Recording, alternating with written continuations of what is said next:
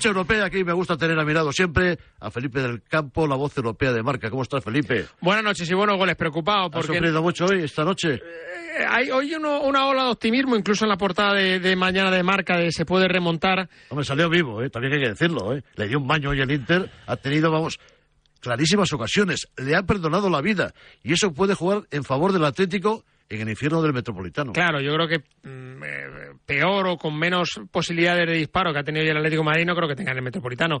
Pero no salgo contento, yo no he visto un Atlético de Madrid bien, he visto al Inter mucho más metido. Mucho más equipo, hombre, está claro. Sí. Y luego el efecto Llorente no le funcionó a Simeone. Nah. Quería dar la sorpresa con Llorente ahí arriba y al final dejaron a Griezmann solo allí, ante el peligro. Vamos. Se le había visto el truco ya a Simeone. Hombre, el día de Las Palmas. En fin, que no salgo contento, ¿no? Porque yo creo que el Atlético de Madrid podía haber dado algo más de sí hoy en Milán y no le he visto nunca metido en el partido. Cuando ha salido Morata, sí, ha habido ahí 5 minutos. Felipe, de un partido. 0 remates a puerta del Atlético de Madrid. Eso no puede ser. Vamos, por favor. Que eso no puede ser. Claro, estamos en Europa, Simeone. Estamos en Europa. Y tú te juegas un título, hay que seguir vivos en Europa. Primero, porque le interesa al fútbol español.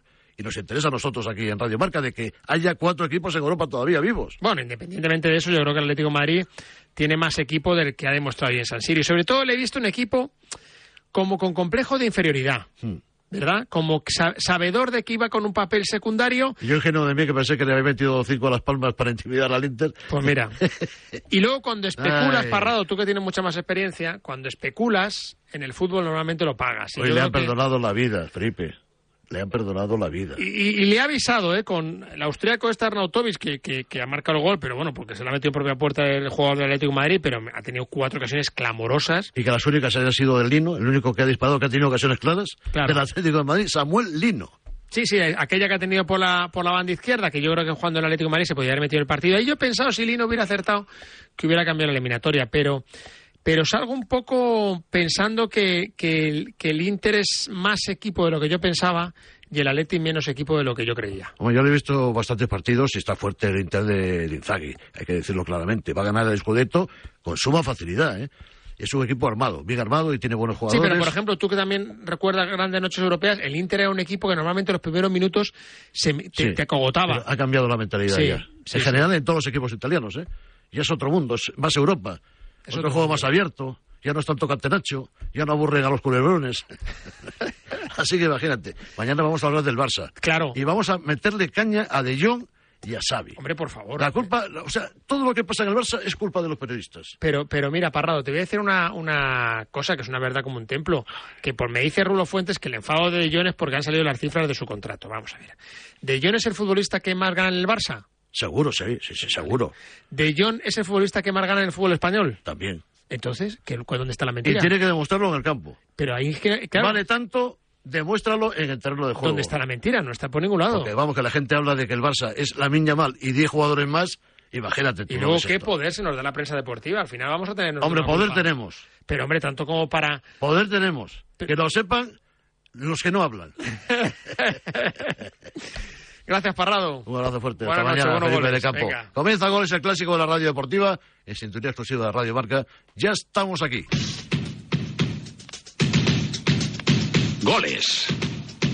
Es la hora. Goles. Es la hora de su deportivo favorito. Goles, la hora de Pedro Pablo Parrado. Goles, simplemente periodismo de etiqueta.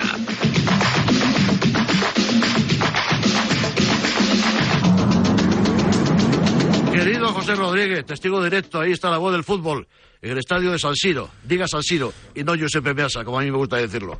Hola Rodríguez, José, ¿cómo estás?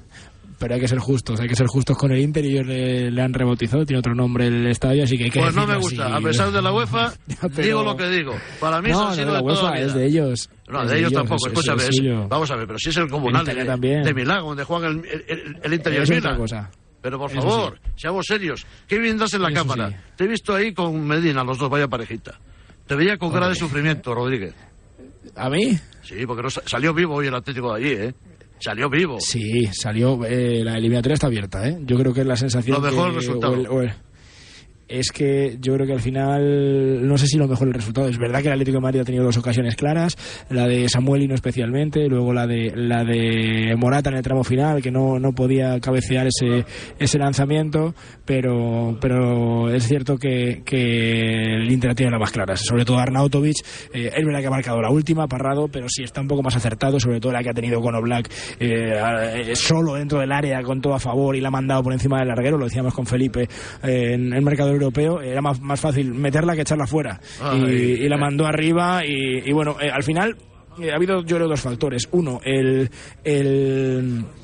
el físico. Yo creo que al final ellos han acabado ganando todo el tramo final, los duelos, eso a lo que alude Simeone, lo han acabado ganando ellos, y ha sido bastante claro, y en ese aspecto hay que lamentar también a ver el estado físico de los jugadores. Acaba de pasar Jiménez aquí en zona mixta, se le ve relativamente bien, no ha querido otra lesión pararse. Caramba, es lo de siempre, lo de siempre, que es que tu defensa jerarca, el jefe de la zaga, cuando llega el partido importante no está. Eso se repite una vez y otra vez y otra vez. ¿Y Griezmann cómo está? ¿Salió lesionado del campo? Esa es la otra duda. Salía cojeando y habrá que ver. Ha pasado Morata también, ha jugado media hora, algo más de media hora. Bueno, eso es buena noticia. Salía también renqueante, no andaba fino. Ha tenido la más clara para el Atleti al final, ha tenido ese cabezazo que no ha sido capaz de conectar y de enviar a la portería, y hay que estar pendientes, como digo, de los 3 tocados, de Morata por supuesto, y luego de los 2 que se han marchado por lesión, Jiménez y Griezmann, a ver hasta qué punto pueden estar tocados / lesionados los jugadores del Atlético de Madrid. Y sobre todo lo que tú decías, por ocasiones ha sido mucho más dominador el Inter. Pero remates a puerta, el Atleti le ha aguantado sí, pero es verdad que ha tenido 2 ocasiones claras. Las de Lino, las únicas. Lino y la de Morata, el cabezazo de Morata. Sí, al final, sí, bien, bueno.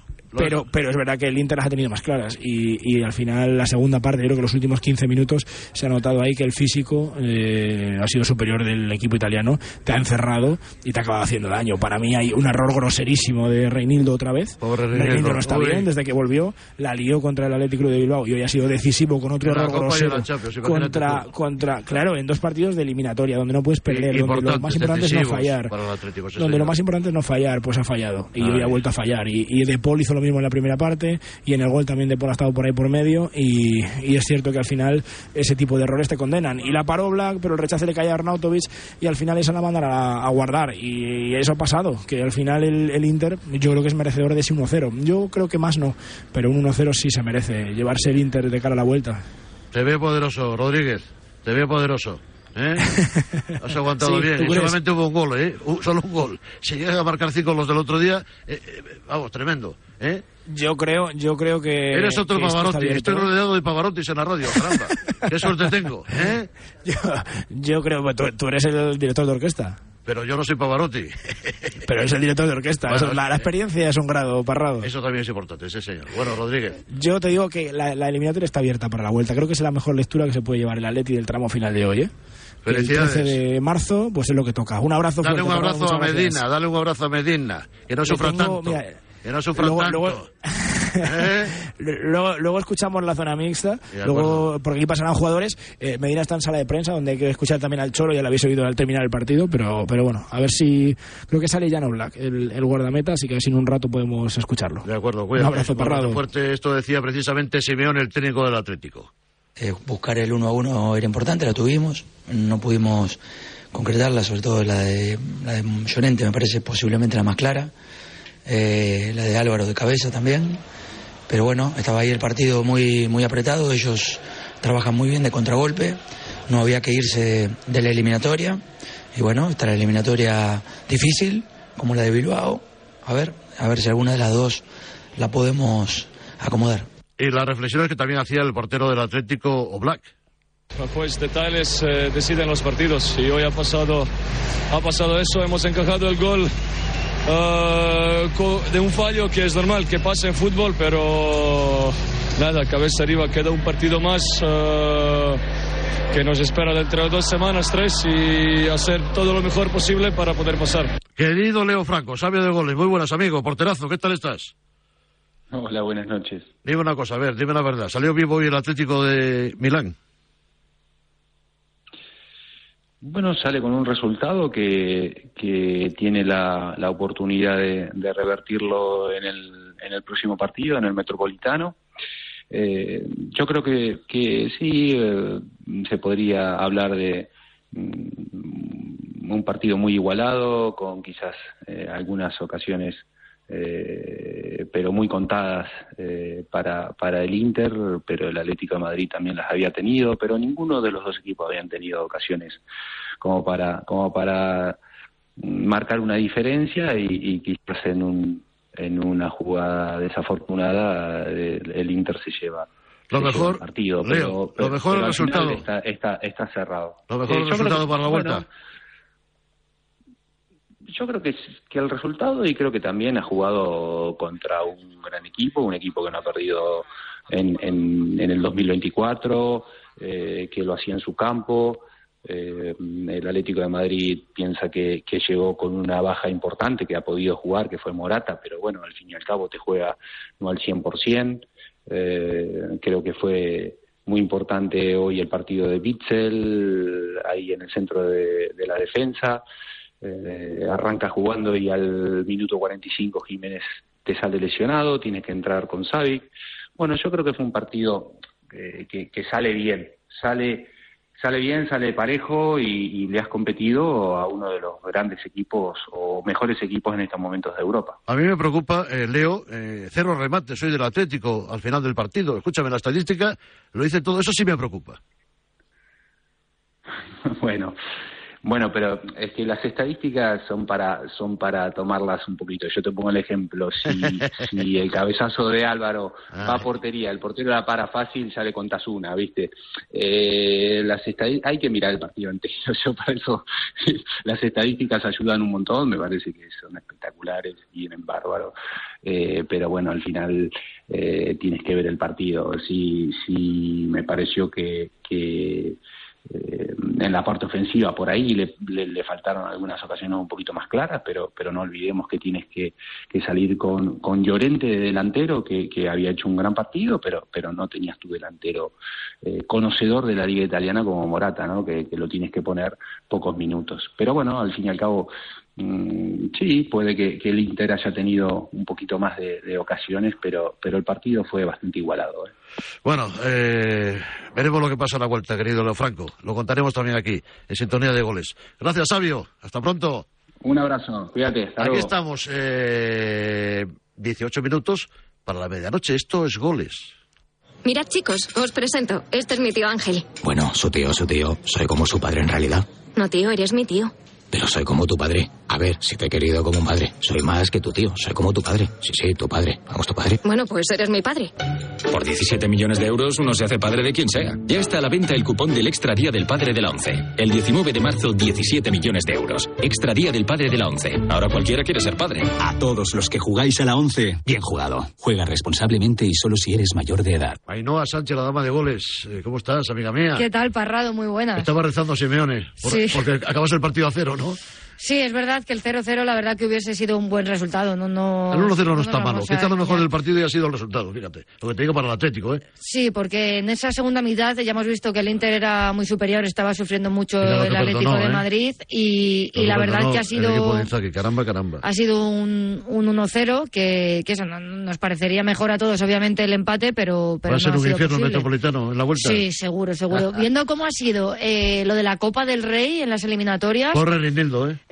Sí, es que ya van dos. Va a quedar tocado en la Copa y en la Champions, fíjate lo que te digo. Ya van dos de Reinildo, además seguidos, y bueno, yo sé que se queda fastidiado por cómo había vuelto de la lesión, pero yo creo que todavía no está en ese gran nivel que demostró. Nos hicimos todos ilusiones cuando volvió de la lesión, porque la verdad su regreso fue muy bueno, pero creo que todavía le falta un poquito y se ven en esos fallos que un jugador del Atlético de Madrid no tiene que tener. ¿Le ha convencido a Simeone el efecto Llorente o no? Bueno, yo es que no ha dicho mucho, no se ha pronunciado en ese tema. Ha preferido evitarlo. Cuando, o sea, el ensayo era ese con Llorente, pero lo comentaba José Rodríguez que la inclusión de Morata en la lista no iba a ser por vacaciones. Y al final, si tienes un jugador como Morata y con las ganas que tenía Álvaro de jugar, pues cuando ha visto el Cholo que podía hacer daño, ha apostado por darle salida. Pero yo no descarto que Llorente vuelva a jugar esta temporada de delantero, vamos, lo tengo claro. Vaya dúo dinámico que teníamos allí en San Siro, ¿eh? A Rodríguez y a Medina, a los dos ahí, vaya parejita. Vaya dos, ¿eh? Vaya dos. Vaya dos patas para un banco, sí señor. Ainhoa, gracias por estar en Goles. A ti, Parrado siempre. El apunte, Pablo Gea, periodista Marca, en clave rojiblanca y en clave europea esta noche. ¿Cómo estás, Pablo? ¿Qué tal? ¿Cómo estamos? Lo mejor el resultado para el Atlético pensando en la vuelta, pero es que, vamos a ver, mucho Inter hoy para poco Atlético, ¿eh? Vamos a decirlo con claridad, ¿eh? Sí, porque bueno, en la primera parte del Atleti es cierto que ha frenado, ha sabido llevar al Inter, apenas ha generado ocasiones de gol el Inter. El Atleti tampoco, pero por lo menos con Lino sí que ha llegado un par de veces a leer al rival. Pero en la segunda, la lesión de Jiménez... Otra vez Jiménez. Muy frágil este chico. Otra de es una pena lo del uruguayo, pero me preocupa, ¿eh? Ha salido, sí, porque está jugando bastante bien, él y Savic. Es que es un jugador con oficio, con experiencia. Jiménez es mucho Jiménez. Sí, Jiménez en buena forma es uno de los mejores centrales de Europa. Claro. Lo que pasa es que volvió el día de Las Palmas, después de haberse perdido 2 partidos, que había estado lesionado, y otra vez. Bueno, quiero preguntarte, vamos a ver, 2 cosas. Primero, ¿el efecto Llorente sirvió para algo? Bueno, a ver, es que al final ha sido un partido tan complicado que al final el Atleti, Llorente es bueno cuando juega delantero, cuando puede jugar a la espalda de... Estaba solo Griezmann arriba, si daba pena verlo cuando Llorente puede jugar a la espalda de la defensa, tiene metros para correr, tiene piernas, al final sí que es capaz de generar peligro, pero hoy es que como no ha tenido balones el Atlético de Madrid en ataque, apenas ha podido generar oportunidades, así que hoy no ha sido tampoco la mejor actuación, o por lo menos el partido más cómodo para Llorente, que ha jugado en 3 posiciones. Ha jugado delantero, ha jugado de interior y ha terminado de lateral derecho. Es curioso. En el mismo partido. Así que es cierto pura fortaleza lo de este chico. Sí, es cierto que ha terminado muy bien. Además, de lateral ha terminado defendiendo bien. Pero no ha sido su partido en ataque, no ha sido su partido más cómodo para él. Oye, Gea, lo que ha perdonado hoy el Inter, vamos a ser sinceros. Sí. Es que hoy tuvo lo menos, no sé, pero 5 clarísimas. Sí, bueno, Arnautovic ha tenido 2 muy claras. Lautaro ha perdonado muchos, ha perdonado. En el gol ya, de hecho, Lautaro ha perdonado, claro. Y Arnautovic al final ha aprovechado el rechace de Oblak, que poco ha podido hacer más Oblak hoy, la verdad, porque ha parado todo lo posible. Y marcaron el gol con ayuda, porque casi ni entra. Eso es, el gol al final casi llega a Lino. Yo estaba rezando, empate a 0, le viene bien, después del baño del Inter, pensando en la vuelta, le venía muy bien al Atlético. Hombre, era lo mejor, es que en la segunda parte del Atlético se ha caído. Al final... Savic no entra al ritmo de partido, Pablo Barrios yo creo que tampoco ha demostrado su calidad y tampoco está al ritmo de partido. ¿Era el guión escrito de Gea o no? Sí, la idea al final era salir vivos hoy, era la primera parte mantenerla hasta el final. Teniendo en cuenta que el partido de vuelta es en el Metropolitano, un 0-0 hoy hubiese sido perfecto para... Hombre, maravilloso. Bueno, el 1-0 también se puede igualar la eliminatoria, ir a la prórroga, a los penaltis el Metropolitano al final ahora puedes marcar un Factor gol. Campo para mí puede ser decisivo en esta eliminatoria, fíjate. Sí, a ver, en el Metropolitano va a haber un ambiente importante de gran infierno. noche. Sí, ya lo hubo hace poco contra el Athletic Bilbao, aunque es cierto que el resultado no fue el mejor, pero sí, al final todavía queda mucho. El Atlético de Madrid es capaz de marcar un gol. Hoy, sin hacer un gran partido, ha podido haber marcado. Y yo creo que la eliminatoria todavía ¿Cómo está... titulamos mañana en Marca, Egea? A ver, ¿qué se te ocurre? Bueno, a ver, de momento lo mejor es que se sale vivo. Sale vivo de San Siro. Porque están empeñados en decirle Giuseppe Meazza. Pues no, diga la UEFA lo que quiera. El San Siro siempre ha sido el campo del Inter, caramba. Joder. Ya vale, con estos inventos. Eso es así. En Cádiz. No, Mirandillo, Carranza. El Carranza. Claro, por favor, hombre. Por favor. Y el Metropolitano de toda la vida, el Atlético. ¿Dónde empezó? En el Metropolitano, pues ya está. Eso es. El Molinón, pues sí, el Molinón. Gracias, Egea. Un placer, chao. Don Jorge López, ampliólogo de referencia en sintonía de goles. Muy buenas, amigo. Muy buenas. Uy, cómo sufrió hoy el Atlético. Fíjate que se plantó bien en el partido, dio la cara, pero las ocasiones las tuvo el Inter, que perdonó en exceso. Vamos a ver, el resultado no es malo, 1-0 para los italianos, pero mucho Inter, mucho Inter. Sí, hay una diferencia, hoy en el partido ha sido una diferencia abismal, ¿no?, entre el Inter y el Atlético, ¿no? Bueno, yo creo que hoy vemos el nivel, ¿no?, que puede tener el Atlético de Madrid ante un rival que juega un poco en sistema parecido al del Atlético, pero en forma totalmente diferente, ¿no? Claro. Un equipo, hoy hemos visto, hoy es un partido que al Atlético le hace pupa, ¿no? Porque hoy vemos un Inter que sabe presionar arriba, que recupera el balón arriba, un Atlético que siempre está en bloque bajo, que no es capaz de recuperar el balón, que no es capaz de tener una continuidad en el juego, y todo parte de que es un poco un colectivo, ¿no? Un colectivo. Es decir, ahora mismo el fútbol actual... Sí, me gusta el equipo de Inzaghi, me gusta mucho. Sí. Cómo está trabajado ese equipo, juegan todos para todos, y sobre todo, bueno, las ocasiones que crean, las llegadas que tienen al área rival. Bueno, hoy perdonaron en exceso. Hubiera sido injusto el empate a 0, porque el mérito fue del Inter, aunque sea un buen resultado para la vuelta en el Metropolitano. No, el Inter planteó un partido muy serio. Es verdad que al principio, oye, esos tres centrales se movían poco, algo apoyaban en el fútbol ofensivo, pero poco. Y cuando vieron que el partido estaba 0-0, minuto 65, decidieron poner a De Vrij solo, y ya tanto Pavard como Bastoni ya eran casi laterales, entonces juegan casi con un central y lo demás todo atacando, generando superioridades ofensivas. Hubo 10 minutos hasta que encontrara el 1-0, que parecía que el Atlético le iban a caer 4 en 5 minutos. Pero ¿no? así de claro, así de claro. Pero hoy volvió a fallar otra vez Reinildo, es una pena, me da pena por el chaval, pero falló en la Copa y falló también en la Champions. Y luego el efecto Llorente yo no lo he notado en ningún caso. Sí, pero yo creo que resalto el colectivo. Yo creo que hemos visto un Inter que ha sabido jugar el partido de inicio, que ha sabido recuperar al Atlético en campo rival. El Atlético ha tenido pérdidas muy importantes hoy, que hemos visto ocasiones manifiestas, tanto Rodrigo de Paul como Llorente, como Saúl, como ha tenido pérdidas constantes en medio campo que ha generado que el Inter pudiera entrar. El Inter tenía con balón una idea clara, se la doy tanto a Lautaro o a Turán, y ellos descargan y luego buscan centro. Bueno, tenían una idea clara de juego, y el Atlético de Madrid, si vemos claramente, Griezmann en ataque, solo, ofensivo, que encima juega un poco para todos, que se asocia en todo el equipo. ¿Qué buscaba? Pero Jorge, que las únicas ocasiones claras las tuvo Samuel Lino en la segunda parte. Sí, era lo único que el Atlético de Madrid tenía.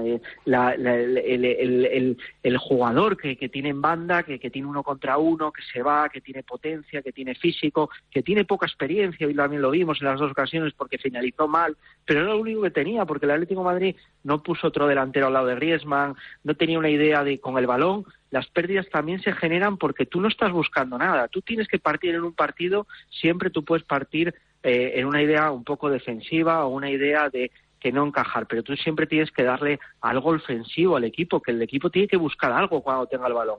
El equipo, si vemos el Atlético, se juntan 2, 3, 4, cuando no hay una idea ofensiva de qué hacer, que nadie rompe, que no hay ningún jugador que la pueda aguantar de espaldas, al final acabas perdiendo, porque te apretan y no tienes salida. Yo creo que el Atlético se ha visto en el colectivo muy, muy superado por el partido. Es verdad. Y luego al final, si vemos claramente, luego entramos ya en los jugadores, ¿no? Pues claramente, pues sí, pero realmente hoy el Atlético de Madrid tenía el mejor jugador que había en el partido de Griezmann, el mejor jugador físicamente era Llorente, y vemos claramente que en el colectivo el Inter le supera por todos los sitios, ¿no? Es verdad que en los últimos 10 minutos, cuando mete el gol el Inter, ahí ya vemos que el Atlético da un paso y empieza a presionar, a hacer un poco de presión alta, hace 3 recuperaciones, 3 ocasiones.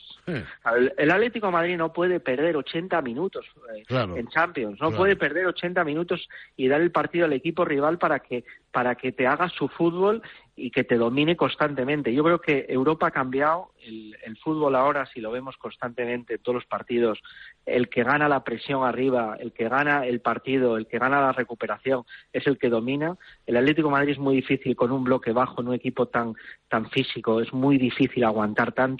Y es verdad una última cosa, que es que el partido se jugó en el campo del Atlético de Madrid. Entonces eso es decisivo en Europa, eso es decisivo. Es fundamental, sí señor. Bueno, ¿esperanzas abiertas para la vuelta o complicado para el equipo de Simeone? Sí, yo considero que sí. ¿Por qué? Porque esto lo hemos visto en la ida, pero yo creo que el Atlético de Madrid tiene nivel para poder realmente plantarle cara a este Inter jugador por jugador, ¿no? Y luego Simeone sabe ponerle esa motivación. Luego yo creo que el estadio juega muy a favor. Pero es verdad que tiene que recuperar arriba. O sea, el Atlético de Madrid tiene que hacer un trabajo de conseguir ser un equipo que cuando haya que presionar arriba sepa presionar y sepa recuperar el balón, porque no te sirve solo con el bloque bajo. El bloque bajo, una vez que te superan esa presión, pues te tienes que poner en bloque bajo. Pero tú, como no seas capaz en un partido de hacer 10, 15 recuperaciones en campo rival, es muy difícil para el Atlético de Madrid en Europa marcar goles. Esa es la clave, sí señor, esa es la clave. Porque es difícil, ¿no? Bueno, y no obstante, lo que hay que tener en cuenta, Parrado, son las lesiones, ¿no? Hemos visto también Griezmann, es importante, sí señor. Claro, hemos visto hoy 2 lesiones de jugadores. Jiménez y Griezmann son 2 jugadores muy importantes para el Atlético de Madrid. Eso va a marcar el partido de vuelta. Pienso que sí. Bueno, mañana el Barça, querido amigo. Volvemos a Italia mañana. Un abrazo. Hasta mañana, Jorge López. Hasta mañana. Es horrible. Horrible. ¿No te gusta el precio de la luz? No la pagues más. Pásate al autoconsumo. Digamos basta. Ahora es el momento. Con los precios actuales ya no hace falta ser ecologista. Economistas, bienvenidos. Por fin hay otra luz. Factor Energía. ¿Lo ves? La vida es como un libro, y cada capítulo es una nueva oportunidad de empezar de cero y vivir algo que nunca hubieras imaginado. Sea cual sea tu próximo capítulo, lo importante es que lo hagas realidad. Porque dentro de una vida hay muchas vidas, y en Cofidis llevamos 30 años ayudándote a vivirlas todas. Entra en cofidis.es y cuenta con nosotros.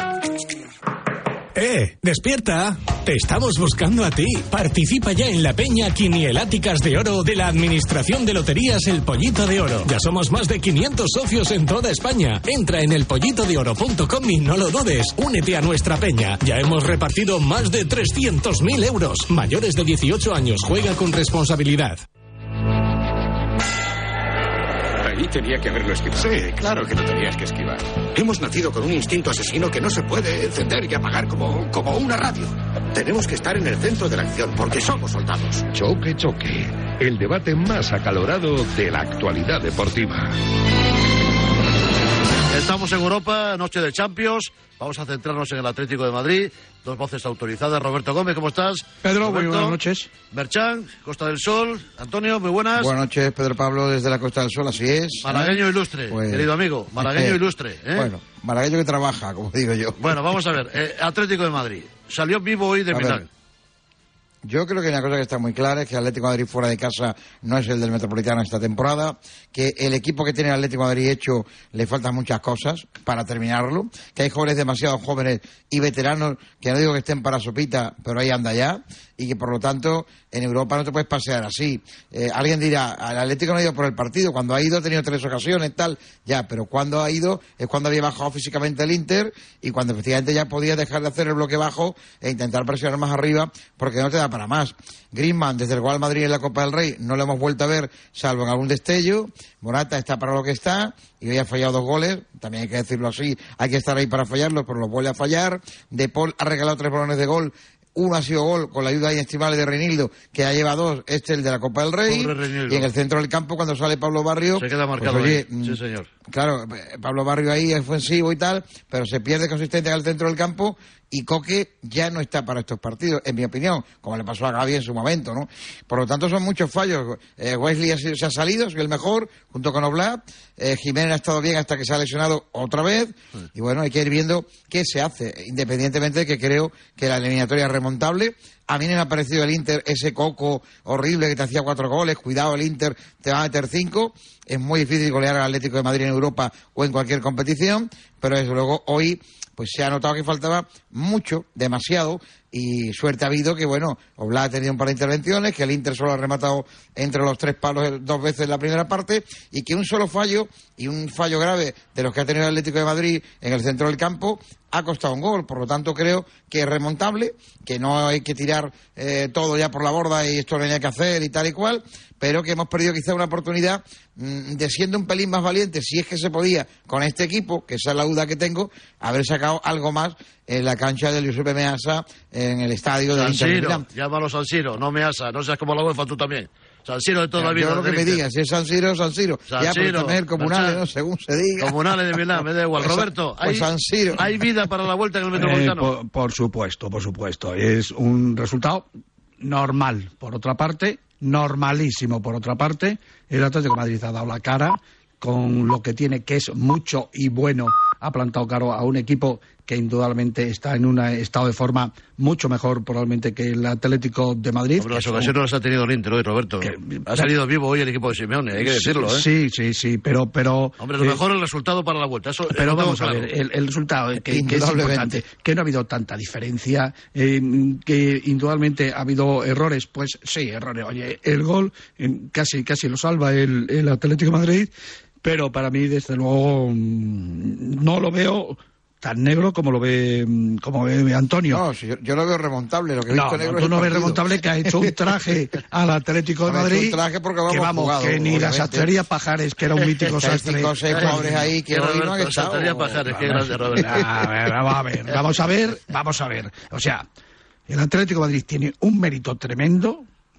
Está en 3 competiciones luchando por las Roberto, 3. 0 remates a puerta hoy, también te lo digo, 0 remates a puerta. Mira, en Europa, en Milán. Ha tenido una clarísima Álvaro Morata, que tiene un mérito tremendo, que dije hace 10 días que iba a viajar y que iba a jugar. Lo de Griezmann me acaba de comentar que es que tiene torcido el tobillo, torcedura de tobillo. Pero quedan 3 semanas por la vuelta, 2 semanas y media. No va a jugar el partido de Liga, pero va a estar, por supuesto, en San Mamés y que va a estar para el partido de vuelta. Oye, quiero preguntaros sobre el efecto Llorente. A ver, Antonio, empieza tú. ¿Qué te ha parecido? Yo creo que Llorente es un 9 Llorente cuando ahí. quiere ser 9. Hoy ha estado en 3 posiciones distintas, de lateral al final, extremo al final, de lateral y en el centro del campo, y avanzada en presión, y a mí me ha encantado. Me encanta porque Llorente cuando está bien. Llorente, físicamente, claro. Sí, pero vamos a ver. Frente a Las Palmas, Correa y él desbarataron a un equipo que no encajaba goles y se llevó 5. Pero y Marcos Llorente ahí arriba es un demoledor, eso lo sabemos. Lo normal es que hubiera salido Álvaro Morata, que podía estar perfectamente para los 90 minutos. ¿Tú crees que estaba para 90 minutos? Del Inter, Roberto, la intensidad del Inter se habría comido a Morata en la primera media hora. Por supuesto. Tal como yo he visto a Morata hoy, por supuesto. No lo he visto ya para jugar. Hablo un poquito.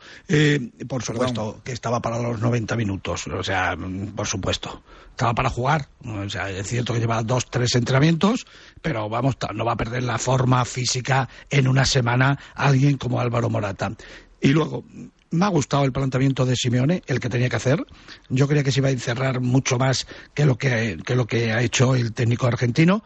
Y para mí es un resultado no remontable, perfectamente. O sea, tengo una confianza ilimitada en el Atlético de Madrid y creo que sinceramente el efecto del Metropolitano va a ser es un partido de público, es un partido de hinchada, es un partido, infierno, efectivamente, es un partido histórico. Y el Atlético de Madrid, o sea, lo que pasa es que yo estaba ahí con Palomar y estaba con Felipe en el descanso de los Robertos, y digo, no, es que es 0-0. O sea, ¿qué pasa? El 0-0 que hay que meter. Que no era malo el 0-0. Hay que meter Estaba 40 rezando goles al final por partido para terminar el partido así, empatadero. El 0-0 hubiera sido el resultado ideal y a por el que iba el Atlético de Madrid. O sea, el Atlético de Madrid. El resultado para la vuelta es un buen resultado desde el momento y hora en el que el gol fuera de casa ya no vale doble. Claro, es decir, en el 1-0 puertas prórrogas. ¿No? Hay dos cuestiones para mí que son 1-0 a la vuelta, con el valor doble de los goles, pues te habría matado con pero eso es radioficción y estamos en goles. Eso ya no existe. Pues la verdad, sí, pero que no existe. Roberto, no. Hay que regalarle un traje a Merchan, que le van a dar un premio. De Pajares, ¿de Pajares o de Paco Cecilio? De Paco Cecilio. ¿Dónde lo cargamos? Paco Cecilio, que es más moderno, ¿no? Paco, que además es un gran amigo y que además ahí está en los panenquitas todos los días Merchan. En definitiva, buen resultado. La M de Málaga, de la provincia de Málaga y de la Diputación, es un honor recibirlo. Pues claro. Su presidente, Francis Salado. Y ya sabes que te felicitamos. Que se han volcado, sí. Y ha habido y otra cuestión, de Málaga, y otra cuestión impresionante, ¿no? que para mí es muy importante.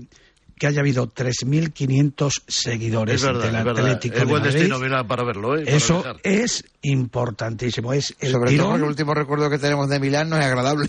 La Plaza del Duomo. Ahora con allí perdió la Champions, la finalísima. Hombre, ya te digo, por eso digo. Y ese penalti fallado por Griezmann, además. Bueno, pero estamos hablando de que el Atlético de Madrid perfectamente puede pasar la eliminatoria. Roberto, hazme caso, tómate pastillas para resolver el tema de la garganta. Si es que no tomo nunca nada. No, pues tienes que tomarlas. No, déjate de pamplinas y tómalas. Tengo una farmacia muy cerca, pero no tomo. Pero es que te vienen bien, Roberto, déjate de tonterías. Mira, hay vitamina A y D, que es magnífica. No quiere tomar nada. No quiere tomar nada. No sé, eso te viene bien. Tengo farmacia, pero no tomo medicamentos. Tienes que tomar algo, eso es natural, esa vitamina. No, a mí no me gusta nada de eso. No me gusta nada de eso. Y luego otra cuestión, Pedro. Que los años no pasan en balde. Otra cuestión, y además aprovecho ahora. Hoy he coincidido con Modric esta tarde. Mira. Pero es verdad que va a ayudar a Ancelotti. ¿Se va a quedar en el Madrid de ayudante de Ancelotti en el banquillo? Yo creo. Eso apunte, que nos vamos ya. Eso apunta. Yo creo. Unos hablan, a mí me dicen que se va a Arabia. Ajá. Y otros dicen que se queda aquí. Y luego está el tema de Toni Kroos. Bueno, vamos a dejarlo ahí. Yo quiero que se quede un año más. ¿Quién? Toni Kroos. Yo quiero. Vamos a ver si él quiere quedarse un año más. Eso es otra cosa. Si se quiere ir fuera. Hay que convencerlo, Roberto, que se quede. O se quiere retirar, que es otra posibilidad. También, que se quede un año más. Que se quede un año más, pero vamos a ver, que se quede, que se vaya. Te soja la margarita, Roberto, ¿se va o se queda? ¿Se queda o se va?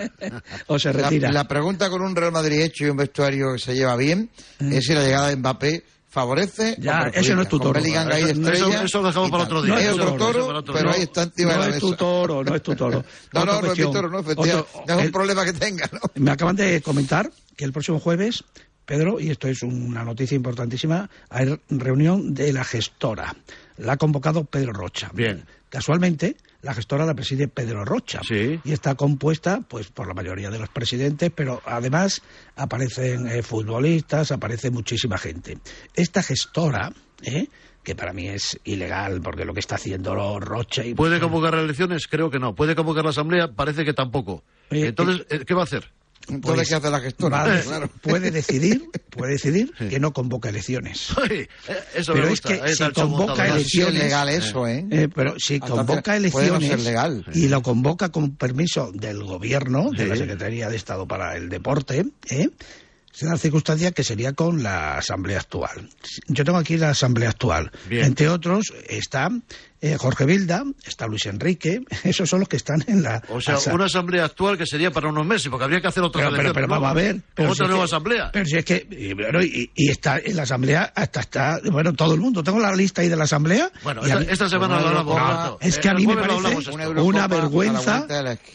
Una vergüenza... El jueves lo hablamos. Una vergüenza. Tiempo, que no me dejáis. Que no tengo garganta. Don Carlos, ¿cómo está? ¿Está en forma don Carlos Herrera? Hasta mañana. Sí, ¿no? Un abrazo fuerte a los dos. Roberto Gómez, Antonio Jesús Marchán. En Goles estamos. Goles, simplemente periodismo de etiqueta. Raúl Fuentes, amigo mío, Nápoles. Muy buenas noches, ¿cómo estamos, querido amigo? ¿Qué tal, Parrado? Muy buenas noches. Bueno, tú imagínate, llegas a Nápoles, cesan al entrenador, a Massarri. ¿Qué locuras hacen en el equipo italiano? Nápoles es una cosa... Lo de Di Laurentiis es para estudiarlo de verdad, ¿eh?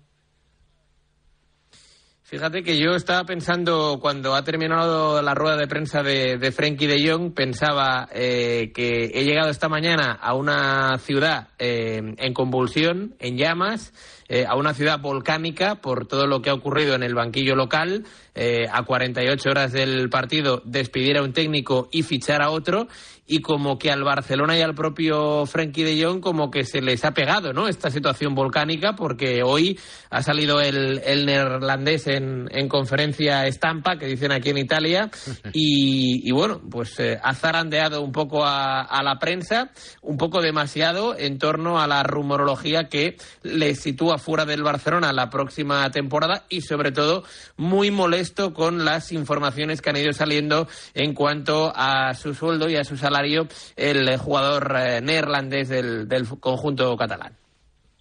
Es que la verdad, por ejemplo, estáis hablando mucho de mi contrato, de mi situación, que salario y tal, y también es mucho humo, mucho mentira, es que estoy cobrando como 40 y tal, pero la verdad es que esto es muy lejos de lo que realmente cobro. No voy a decir cifras ni nada, pero es que se han inventado una historia que no es verdad. Es que estoy muy, muy feliz en el Barça, siempre lo he dicho, es que es el club de mis sueños, entonces espero que puedo seguir muchos años aquí jugando en el Barça. La verdad es que últimamente me estoy irritando un poco, estoy un poco cabreado incluso con lo que escribe vosotros, la prensa en general, que salen muchas cosas que no son verdad, que es que no lo puedo entender tampoco, que algunos de vosotros van diciendo cosas que no son verdad, que son mentira y que no os da como un poco de vergüenza decirlo. Y eso es, me está irritando un poco.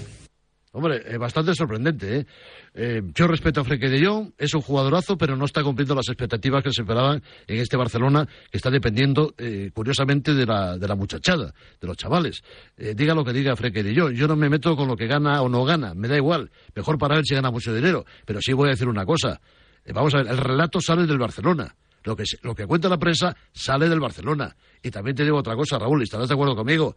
Está en el punto de venta a partir de este verano Frenkie de Jong porque es una forma de ingresar dinero. Sí, sí. De hecho, cuando entró esta directiva en marzo del 2021, a mitad de esa temporada, ese verano, el del 21, bueno, ya era como una palanca, ¿no? El Barcelona estaba mal económicamente y Frenkie de Jong se le situaba en el Manchester United.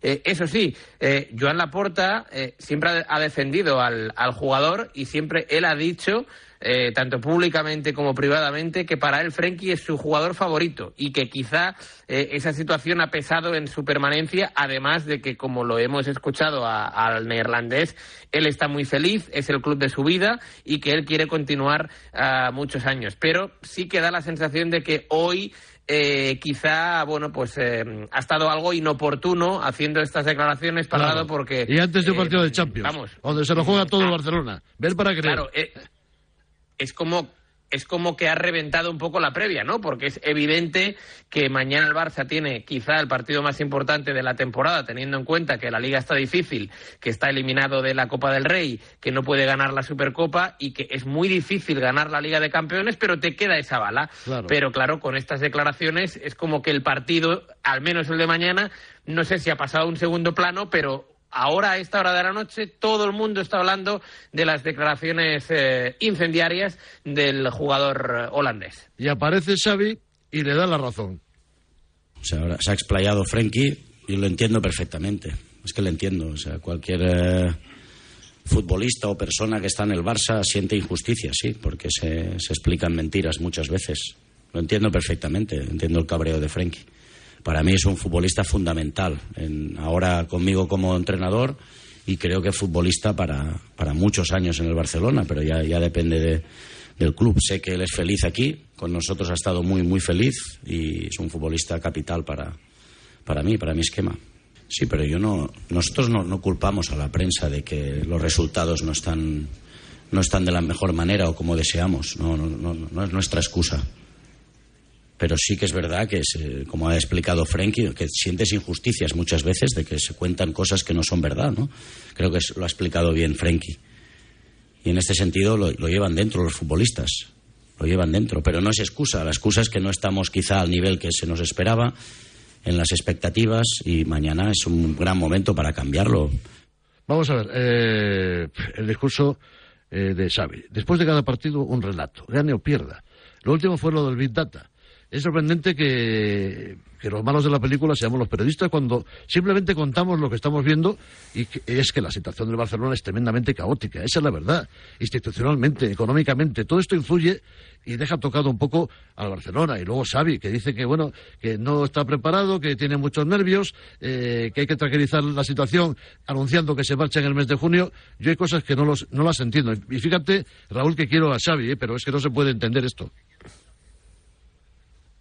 Bueno, hoy también te digo que hoy ha dicho que los malos resultados del equipo, que no son culpa de la prensa, que entiende a Frenkie de Jong, pero hoy al menos ha reconocido que los malos resultados, no, aquello que recordarás hace meses, que dijo que los jugadores quizá no rendían porque estaban viendo críticas en la prensa y tal, bueno, pues hoy ha dicho que no, que los malos resultados es evidente que no es culpa de la prensa, pero sí que es verdad que desde dentro y desde fuera da un poco la sensación de que no hay un día tranquilo en Barcelona, cuando no es A es B, cuando no es B es C, y cuando parece que los resultados acompañan, y que siempre pues, está llorando. Sale en este caso Frenkie de Jong.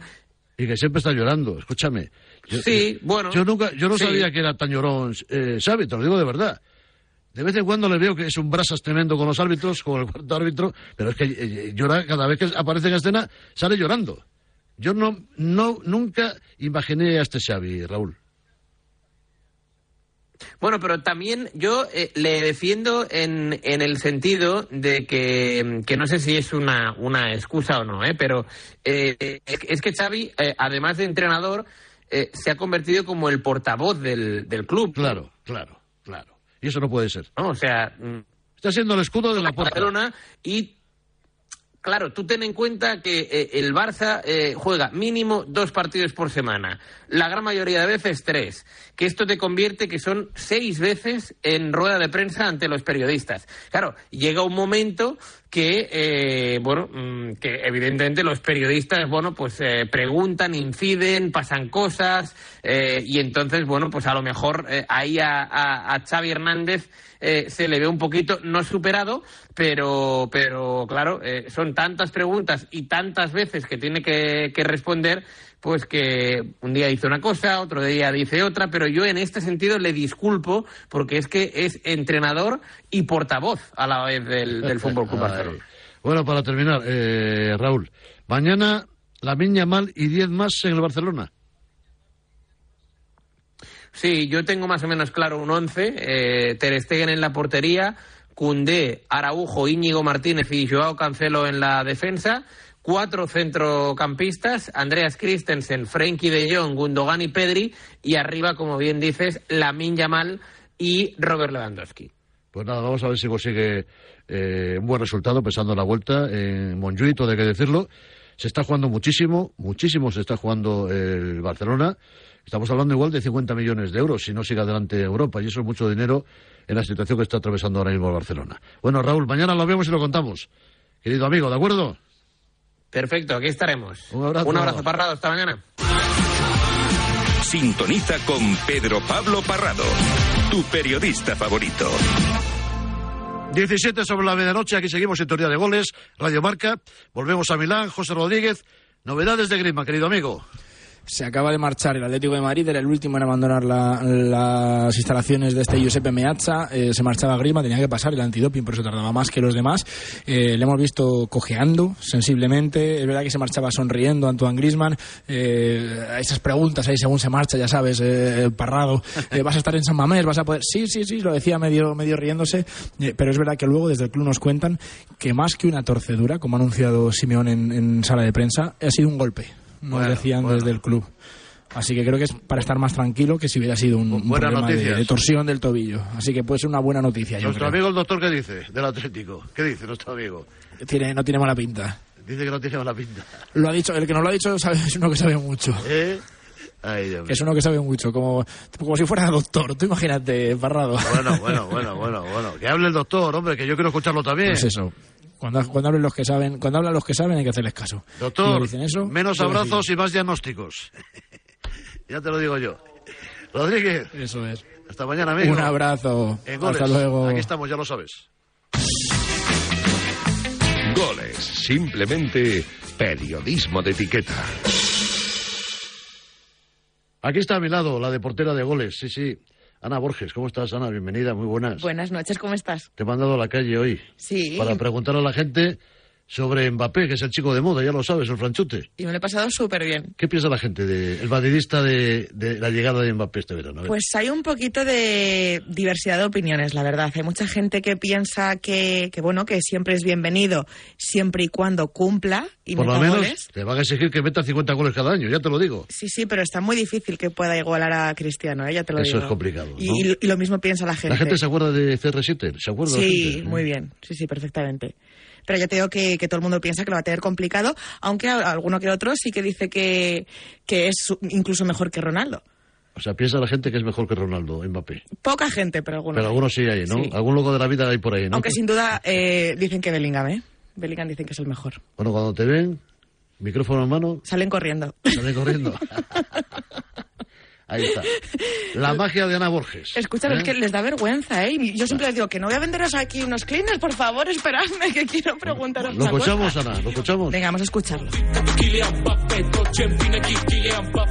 Bueno, después del fichaje de Mbappé por el Real Madrid, sabes que Florentino seguramente le va a exigir marcar los 50 goles que marcó Cristiano Ronaldo en un año. ¿Crees que va a superar ese récord? A lo mejor el primer año no, pero con el tiempo todo jugador necesita adaptación.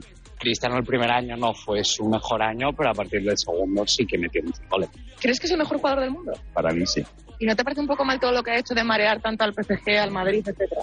Sí, es verdad que ha estado mareando tanto al PSG como al Madrid, pero bueno, al final, metiendo goles, todo se perdona. Tú me has dicho que eres francesa, ¿no? Vivo en Francia, sí. ¿Es querido ahí Mbappé o están ya diciendo que se vaya al Madrid? Oh, no. Mbappé ha dado mucho a Francia, yo creo, sí, es muy querido. Yo creo que no. Lo veo un poco difícil. Ronaldo dejó el tema muy alto, el listón muy alto. Me acaban de decir que es el mejor jugador del mundo. ¿Lo consideras igual? Creo que el mejor fichaje que ha hecho el Madrid actualmente es Bellingham. ¿Y estás contento con el fichaje de Mbappé? Bueno, ha costado mucho, ¿no? Y al final yo no sé si realmente merecerá la pena o no. ¿Se le perdona todo lo que ha hecho? Entre comillas. Vamos a dejarlo ahí. Creo que sí va a hacer cifras, en caso de que venga, pero considero que al final es un número de goles bastante elevado que está al alcance de pocos. Bueno, en Radio Marca ya hemos confirmado que viene. Pues os haré caso y estaré esperando. ¿No te lo crees? Presentación. Y hasta que lo vea firmado después de 6 o 7 años así, no me lo creo. Bueno, eso se esperaba también de Hazard y al final ¿dónde se quedó? Pero bueno, todo es que llegue. Cuando llegue, porque llevamos así bastante tiempo y al final nunca llegaba, pero sí, la verdad que sí. Miguel Ángel Lara, periodista Marca, en clave madridista, esta noche en Sintonía de Goles. Hola, Miguel Ángel, muy buenas. Buenas noches. Estoy viendo aquí la portada de Marca, menudo portadón, ¿eh? Sí. 67 portadas en los últimos años hemos dedicado a Mbappé. Solo. En 7 años, 67. Me parecen, sí, ¿eh? sí, no. Lo que pasa es que hemos llegado a un momento ya cuando parecía que las cosas iban por un lado y luego cambiaron al otro sitio. Ya página no te digo. Y se acabó la película ya. Madre mía, ¿Eh? sí. Bueno, tú imagínate, me gusta mucho la portada, ¿eh? Es muy bonita, sí, es muy bonita. Esa foto ahí, los ojos de Mbappé, ya está firmado, 5 temporadas. Bueno, era la joya de la corona que le faltaba a Florentino. Hombre, creo que es el mejor jugador del mundo, para mí con diferencia. Y efectivamente, es el gran golpe de Florentino. Es el tercer gran golpe de Florentino, ¿no? Figo. Galácticos. Para mí. Cristiano Ronaldo. Por bloques, sí, eso. Figo, y Mbappé, ¿no? Cristiano y Mbappé. Aunque luego vino Zidane, vino Ronaldo. Pero creo que Figo fue una ruptura cultural con todo lo que... Tú imagínate que yo cuando estaba, creo que era la boda de un hijo de Lorenzo Sanz. Saltó allí la noticia. Que va a pagar 10.000 millones de pesetas, 60 millones de euros. Yo no me lo creía. No, claro, y nadie se lo creyó, ¿no? Había ganado la Champions en Madrid, ¿te acuerdas? Sí, en París. En París. Y todo el mundo decía, hombre, Lorenzo Sanz sigue siendo presidente. De no hecho, va a perder las elecciones. Convoca elecciones con ese respaldo de la octava en París.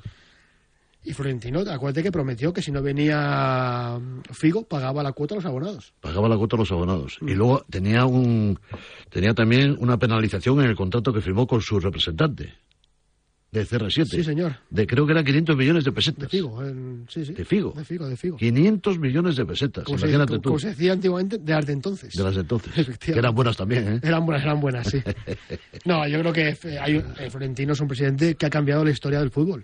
No solo del Madrid, sino del deporte como tal. Y el paso ahora con el estadio, con Mbappé, es una vuelta de tuerca más. Cuando parecía que no se podía hacer algo más, pues lo va a hacer.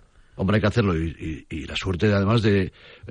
Creo que no hay un caso similar en Europa. No hay ningún campo en el centro de las ciudades. Solamente en Madrid. Solamente en Madrid. Yo, así a abuela pluma que recordando. Seguro, ya te lo digo yo. No hay campos. Todos han salido fuera del centro de la ciudad. Está fuera de la ciudad. Es antiguo, pero está lejos. París está lejos. Londres se van alejando de la ciudad. O sea que sí, no hay. Múnich también está lejos. Berlín está lejos. Bueno, Londres, como tiene barrios, hay barrios donde están los campos. Sí, pero lo que es en el centro, digamos. El Arsenal juega en la zona de Londres, el Chelsea también. Sí. Bueno, sí, el West Ham, la zona del Chelsea, pero lo que es el centro, digamos, neurálgico de Londres no hay fútbol, ¿no? Sí, porque Wembley ha salido un poquito de allí, ¿no? De las afueras. Entonces, bueno, el único caso en el mundo es el Bernabéu, que está en el Coliseo de la Castellana. O sea, está en pleno centro de Madrid, en la Castellana, en la arteria principal de la capital de España. Sí, efectivamente. Y eso no es fácil, ¿eh? En estos no, tiempos. Ya se va a mantener y, bueno, pues y se va a convertir en algo que va mucho más allá del fútbol. Ya hemos visto tupuria, conciertos, baloncesto. ¿A ti te gusta esto de...? En absoluto, no me gusta nada, no me gusta nada. Me reservo mi opinión. Tú eres como yo, del boxeo puro y duro de toda la vida. Tampoco me gusta. ¿Tampoco te gustaban eso, los golpes que daba Tyson? Tampoco. Creo que tiene Oscar de la Hoya, que era espectacular también. Creo que tiene más ética que lo otro, pero tampoco me gusta. Bueno, ya ves que cómo cambian los tiempos, se cambian los deportes y cambia todo. Sí. Lara. Yo no sé si cambian para bien o para mal. O si vamos ya, con la inteligencia artificial, ya ni hablamos nosotros ni juegan los jugadores. Ya te lo digo yo. Pues puede ser, puede ser. Menudo panorama. Bueno, vamos a hablar un poco de Madrid. Mbappé. A ver, Mbappé ahora mismo, próxima temporada, la pregunta del millón. ¿Qué dorsal, qué número va a llevar el bueno de Mbappé en ese frente de ataque que tiene el Madrid? Tenemos ahí a Vinicius, tenemos ahí a Bellingham, tenemos también a Rodrigo y va a aparecer Mbappé. El tridente, me imagino, podrá ser Vinicius, Mbappé y Bellingham, que Bellingham jugará, me imagino, más retrasado el 4-4-2, ¿no? Sí.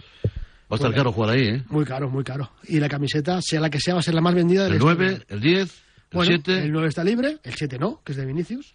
El 9 queda libre. Está libre, de hecho, y a ver el 10. Depende de la decisión que adopte Luka Modric, de seguir o no en el Real Madrid. Es un buen tema lo de Modric, ¿no? Sí, es un buen Parecía tema. que este año va a ser ya el último, definitivo, ¿no? Como jugador en el terreno de juego. Ahora parece que se cuenta, lo contaba hoy Ramón Álvarez Mon en la tribu, en sintonía de Radio Marca, que hay posibilidades claras de que se quede formando parte del staff técnico de Ancelotti. Yo creo que él quiere seguir jugando. O sea, tú piensas que quiere seguir jugando. Que le ofrezcan eso es una opción, evidentemente, quedarse, porque es una para quedarse, por lo menos en Madrid, en España. Yo creo que el futuro de Modric, tarde o temprano, será en el Madrid. Ajá. Es una persona muy ligada al fútbol, que creo que fue Ancelotti el que nos dijo en la rueda de prensa que le veía de entrenador. No me acuerdo si dijo que sí o que no. Fue la previa a la final de París. Pero creo que quedará ligado al Real Madrid. Pero también creo que él aún se ve jugando al menos un año más. Y si juega un año más, no queda tanto para el Mundial. Yo es que no le veo... me parece un buen tipo, Modric, ¿no? Demasiado bueno para ser entrenador, que también hay que tener un poco... Bueno, tiene mucho carácter, ¿eh? Tiene mucho carácter. ¿Ah, sí? Lucas tiene mucho carácter. Sí. O sea, que se cabrea cuando no juega de verdad, como dicen. Se cabrea, vamos. Creo que se cabrea y mucho. No te ha llegado Vallecas, la cara parece concentrado, sí. Iba a jugar, iba a jugar. O sea, que es verdad, entonces, lo que dice la leyenda. Que se cabrea con Ancelotti porque no le da más minutos. Por lo que yo sé, la temporada no la lleva bien. Pensaba que iba a jugar más. Le dolió no jugar en Las Palmas, ya que jugó Dani Ceballos, y es un jugador de mucho carácter, muy competitivo, y es un tipo de jugador a los que le cuesta mucho asimilar que no juega. Es verdad, más que a Kroos, que juega. Claro, que Kroos juega. Es que estamos la otra pregunta del millón. Estamos siempre, pero hablo comparando a Luka Modric con Toni Kroos. No tiene nada que ver. 5 años menos. No tienen nada que ver. Claro. 5 años menos, tiene 33 para 34 Kroos, el alemán está además en un momento dulce, hay que verlo en el campo cuando sale, cómo cambia la trayectoria de los partidos y la lectura que hace de los encuentros, ¿no? Sí, motiva un poco. Único. Partidos atascados, enseguida sale la magia de Mira, Kroos, en este ¿no? Madrid de tanta fuerza, tanto músculo, hace falta un futbolista como Toni Kroos. Cuando él no juega se nota mucho. Es el que maneja. Tú puedes tener mucho músculo, mucha fuerza, pero si no hay cerebro, cuesta mucho manejar las cosas. Se habla muchas cosas, Lara, del tema del futuro de Kroos, ¿no? Hay quien dice que se retira, que lo deja, y yo soy de los convencidos, además es una batalla particular mía, ¿no? Yo creo que siga por lo menos un año más, porque creo que el Madrid necesita a Kroos. Tendrá que convencerlo como sea. Yo creo que por deseo, todos queremos que siga Kroos, porque es una lección tras otra verle jugar al fútbol. Pero estamos ante un personaje súper especial. Creo que no podemos medir a Toni Kroos como con otros jugadores. Él El cuadriculado, como buen alemán que es. No, yo no soy cuadriculado, él tiene las cosas muy claras. Pero quiere retirarse si está en mejor de la vida ahora. Ya, pero es que ese es con el la tema. experiencia que tiene. Es que ese es el tema, que él no se quiere retirar un peldaño por debajo donde está ahora. Ya. Yo creo que la clave va a ser, si él dice sí a Alemania, volver, creo que deja el fútbol.